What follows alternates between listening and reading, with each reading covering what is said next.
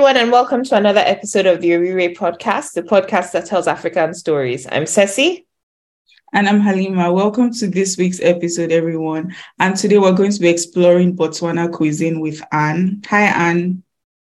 Hi, guys. My name is Enlaune Mboto from Botswana, and I'll be telling you about the taste of Tswana dishes. Thank you for having me. Thank you. We're very happy to have you here. And I just want to point out to the listeners as well that Orire held a literary competition in 2021 where we asked people to submit articles in different categories, food, mythology, and history. And Anne wrote a really beautiful article about Botswana dishes.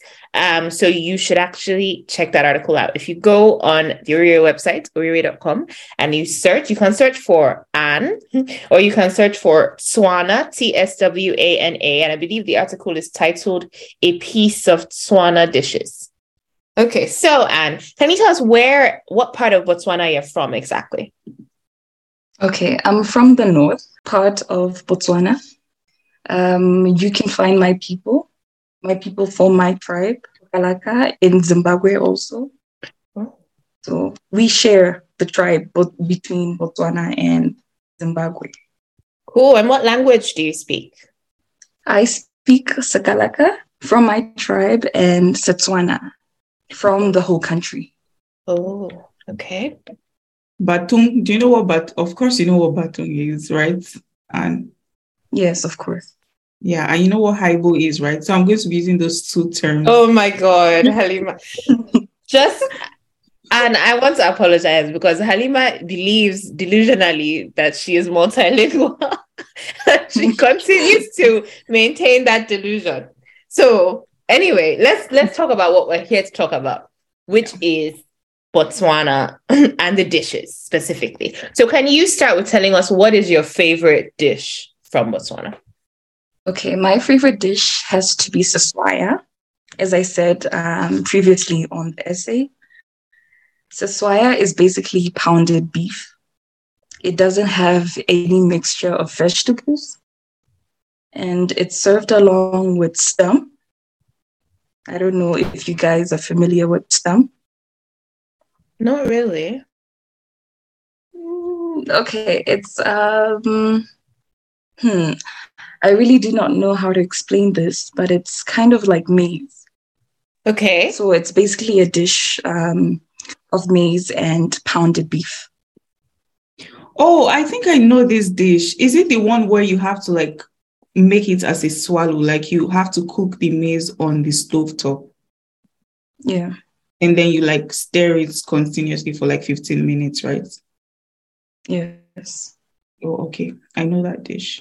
It's more like, if you're Nigerian, it's more like swallow, but it's softer than swallow. So instead of using semovita, for example, they just use maize flour, right? And right. Cool. So how is it prepared?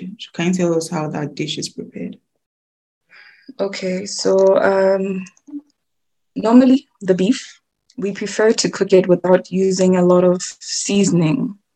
To keep it simple, we use salt. So you boil your meat with salt on high heat until the water, evaporates. Then after, when the water evaporates out, you make sure that the beef has become soft. Then you pound it. You pound it. You don't mix any vegetables. You don't mix any oil. And I think it makes it more good, because it's healthy, it's good. Then as for the stump, you wash it and you make sure to keep it in water for a long time, to remove all the impurities in the stump. Then after that, you cook the stump for over an hour. Okay. Over an hour, and you can grate some carrots to put in the stump. And after the 1 hour, you enjoy your meal. Okay, cool. Doesn't sound like there's too many steps. Sounds pretty easy. Let's talk about another dish now. So what would you say is your second favorite dish? Okay. My second favorite dish is bogobe jale rot. Okay. So that basically translates to, if you're Nigerian, let me say this, it translates to fufu of melon. Okay. Yeah, fufu of melon. So they make using melon.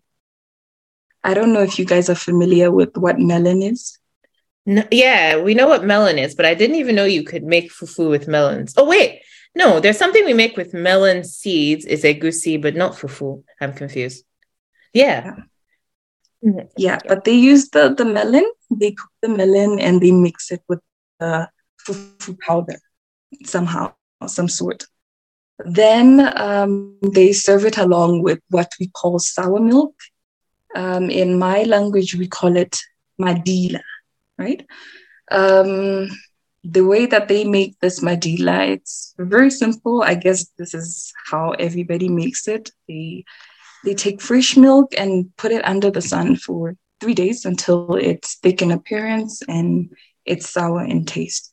And you serve it along with the bogobe jalerote, the fufu of the melon, and you enjoy. Sounds real. I really want to try all these things because, like, sometimes when dishes are described, it's hard to picture it in your head. So I would really like to one day explore and try and eat these things. So these things we've been talking about, are they like, would you call them like a main dish, not like an appetizer, really? No, it's something that can really fill you up.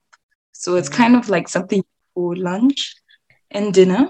Yeah, not something you just, So what are some appetizers that are popular in Botswana that you can share with us?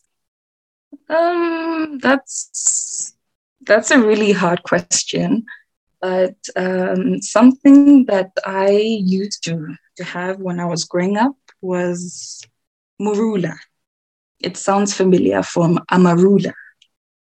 So Botswana has this tendency of having amarula trees everywhere. I have no idea why, but they grow these large trees everywhere of the marula tree. Okay. So every time I come back from school, I would pick the marula fruit from the ground and I'll have it. I feel like Botswana has more of food that fill you up more than something you can just snack on. But yeah, the marula is the seed. It's a seed that has a green covering, but then it turns to become yellow when it's ripe and ready to eat. So the marula is a fruit. That name sounds familiar. I think there's like a liquor called amarula. Do you know of it? Like is it whiskey or something? Yes. So that's what it's made with, right? Yes, that's the fruit that they make it out of. Interesting. Okay. So, and I have this friend who's like from Botswana, right? And then she always makes this joke how Nigerian dishes like take a lot of time to make. So, like, what is the average amount of time that you say it takes to prepare any dish from your country? Interesting question. It actually takes 1 hour. That's the maximum that every traditional food in my country takes to make. But one thing that really takes long is the madila, the sour milk. But despite that, the others take a maximum of 1 hour. Yeah, that's just something I find very interesting. And I think it's very productive, like how fast people from Southern Africa, they cook their meals. I think West Africa can learn from them. But anyway, what other questions do we have? Is there any particular cuisine you'd like us to try? Yes. Something that when I was in Rwanda, I used to live in Rwanda before I moved to Lesotho. Okay. The one thing I went around telling my friends is you have to try the mopani worms. And every time I said that, they looked at me as if I was crazy. Did you say worms? Yes, exactly. And that's how their reaction was. Did you say worms? No, I'm not going to have that. But mopani worms are really interesting to try and they're really good. They're really good. So I would suggest that, you guys should try them. Are they cooked? Yes, they are cooked. Okay, let me tell you a story. Okay.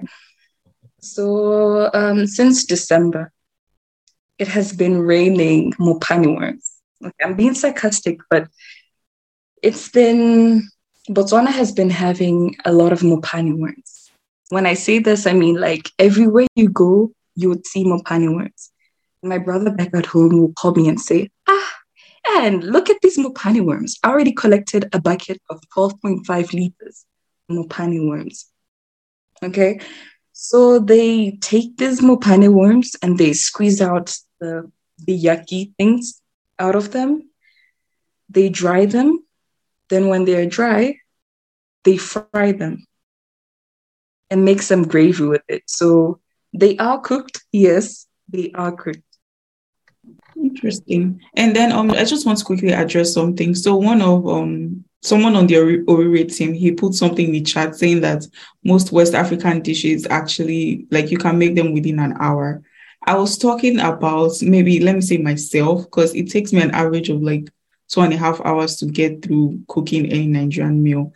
But I've noticed like my Botswana friend, she's typically done within like 45 minutes. And I'm like, what is she cooking? What am I cooking? So anyway, I think West African dishes take a long time, but that's just what I think. Ceci, what do you think? I don't know. I think it depends on the dish. Like there are some dishes and also it depends on the quantity you're cooking as well. For example, I don't think a lot of things you can do in under an hour. You can cook stew in under 1 hour. You can make jollof. Well, yes, I suppose you can make jollof in under 1 hour if it's not like a huge pot. But some things take more time. For example, like moi moi or something that requires more prep, where you have to go and peel the beans and blend the beans or something like, I don't know, more of those traditional dishes, eko, or all those things that require more preparation beforehand. So I understand why that would take long. But for the Botswana dishes, I feel like the thing about it is she's mentioned something about sour milk, which they used to cook a few dishes, right? So is that something that you buy already made, Anne, or is it something that like you have to prepare yourself probably the day before or something like that? Well, it actually depends. You could buy sour milk in the stores these days, but if you live in a place where you're in a village, then you make it. Cool. So like, when you guys are like celebrating parties or like any occasion or whatever, are there like any particular dishes you make? So for example, in Nigeria, in like literally every party, there's always jollof rice. So is there like a staple dish that you guys have at every party? I wouldn't say every party, but if we're talking about weddings and funerals and stuff like that, we have the bogobe jolly rotse, as I mentioned. We have morogo dinawa. It translates in English to the spinach of beans. Okay? The spinach of beans, which is spinach with pounded beans. I don't really know how they make it, but yes, it translates to that, and they make it with pounded beans. And we also have the madila, the sour milk to serve along with the bogobe jolly rotse. And the main dish that we do not miss at one of these events is bojwala ja Tswana, which translates to the beer of Setswana, which is a traditional made beer in Botswana, made from sorghum. Sorghum. But then this one, I feel like more of the elderly people are into the beer.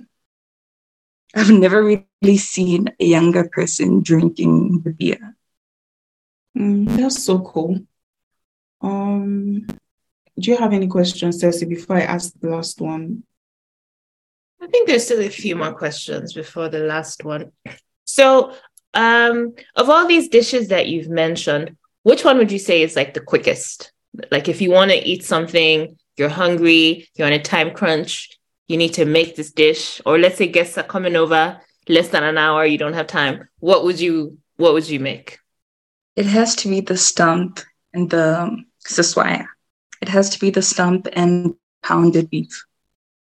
Okay. And so have you tried a lot of meals from other African countries or any meals from other African countries pretty much? If so, which countries and what have you tried? As I mentioned, I lived in Rwanda for some time. So I tried sombe. Okay, sombe is a dish. It's greeny leaf vegetable made from cassava leaves. Then they cook it with beef inside. As you can tell, I am a meat lover. So I was really invested in trying it. I've tried some beetroot juice, which was something that was very new to me that they made in Rwanda. A lot of dishes in Rwanda were very unique and turned out to be really good. Have you had any dish from West Africa? Yes. Which one? I have tried jollof rice.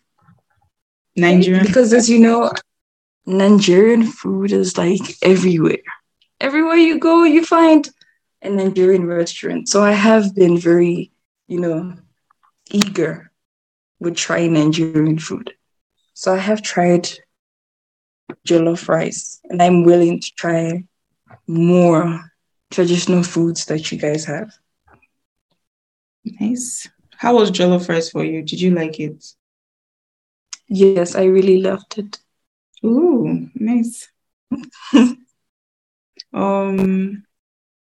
Yes. So we've talked about a lot of cultural dishes from Botswana. And I think when we asked for submissions for that article, we were talking about content related to mythology, history, and food that had kind of impact on the culture. So what do you think about traditional dishes and especially traditional Botswana dishes and how they kind of have affected the culture in a way? Is it still something that people still usually eat traditional dishes, or are people leaning towards modern day dishes today? Or is it something that you go to every home and they pretty much have the traditional dishes once a week? Do they serve the traditional dishes in restaurants as well, etc.? Batum, I've been waiting to use that phrase. Okay, now you can answer the question. Okay, before you answer the question, could you tell the listeners what Batum and Haibo means? Okay, Haibo it's a really hard expression to really translate. But Haibo is something that you say when you're really surprised. Okay, when you're really surprised, hey Batu. You say it when you're very surprised, when somebody says something that, that really picks your attention, something that you really did not expect. And Batum translates to people. So we tend to say Batum Bamudim, translating to people of God. As I said, you use it when you're very surprised. Got it. Okay, now answer the question about how food and society basically. Well, when it comes to Botswana, I feel like when we're talking about restaurants, they don't really serve the traditional food in restaurants. And the households of these days, you don't really find the traditional foods in people's households. It's just a few people that you find the cultural food in their houses. Thank you so much for coming, Anne. It's been a really interesting and enlightening episode. And I really do want to try all these dishes that we have mentioned today because they all sound fascinating, except maybe the worms. I'm a little bit wary of the worms, to be honest with you. But maybe one day I will try that as well. So thanks for coming. Thanks for listening, our listeners. And make sure to follow Anne if you want to chat more about Botswana dishes or learn more about Botswana dishes or Botswana. And she's on Instagram. Her Instagram is @_MBOTHO_.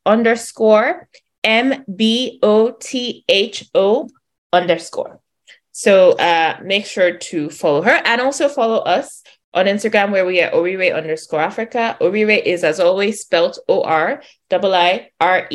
And also go to our website, orire.com, and read Anne's wonderful article on Tswana dishes. If you want to come on the podcast, make sure to contact us through our website as well, or message us on social media. Hi, Boo. Bye, everyone. Bye. Thanks for listening. Bye. Thank you for having me. It was great to have you.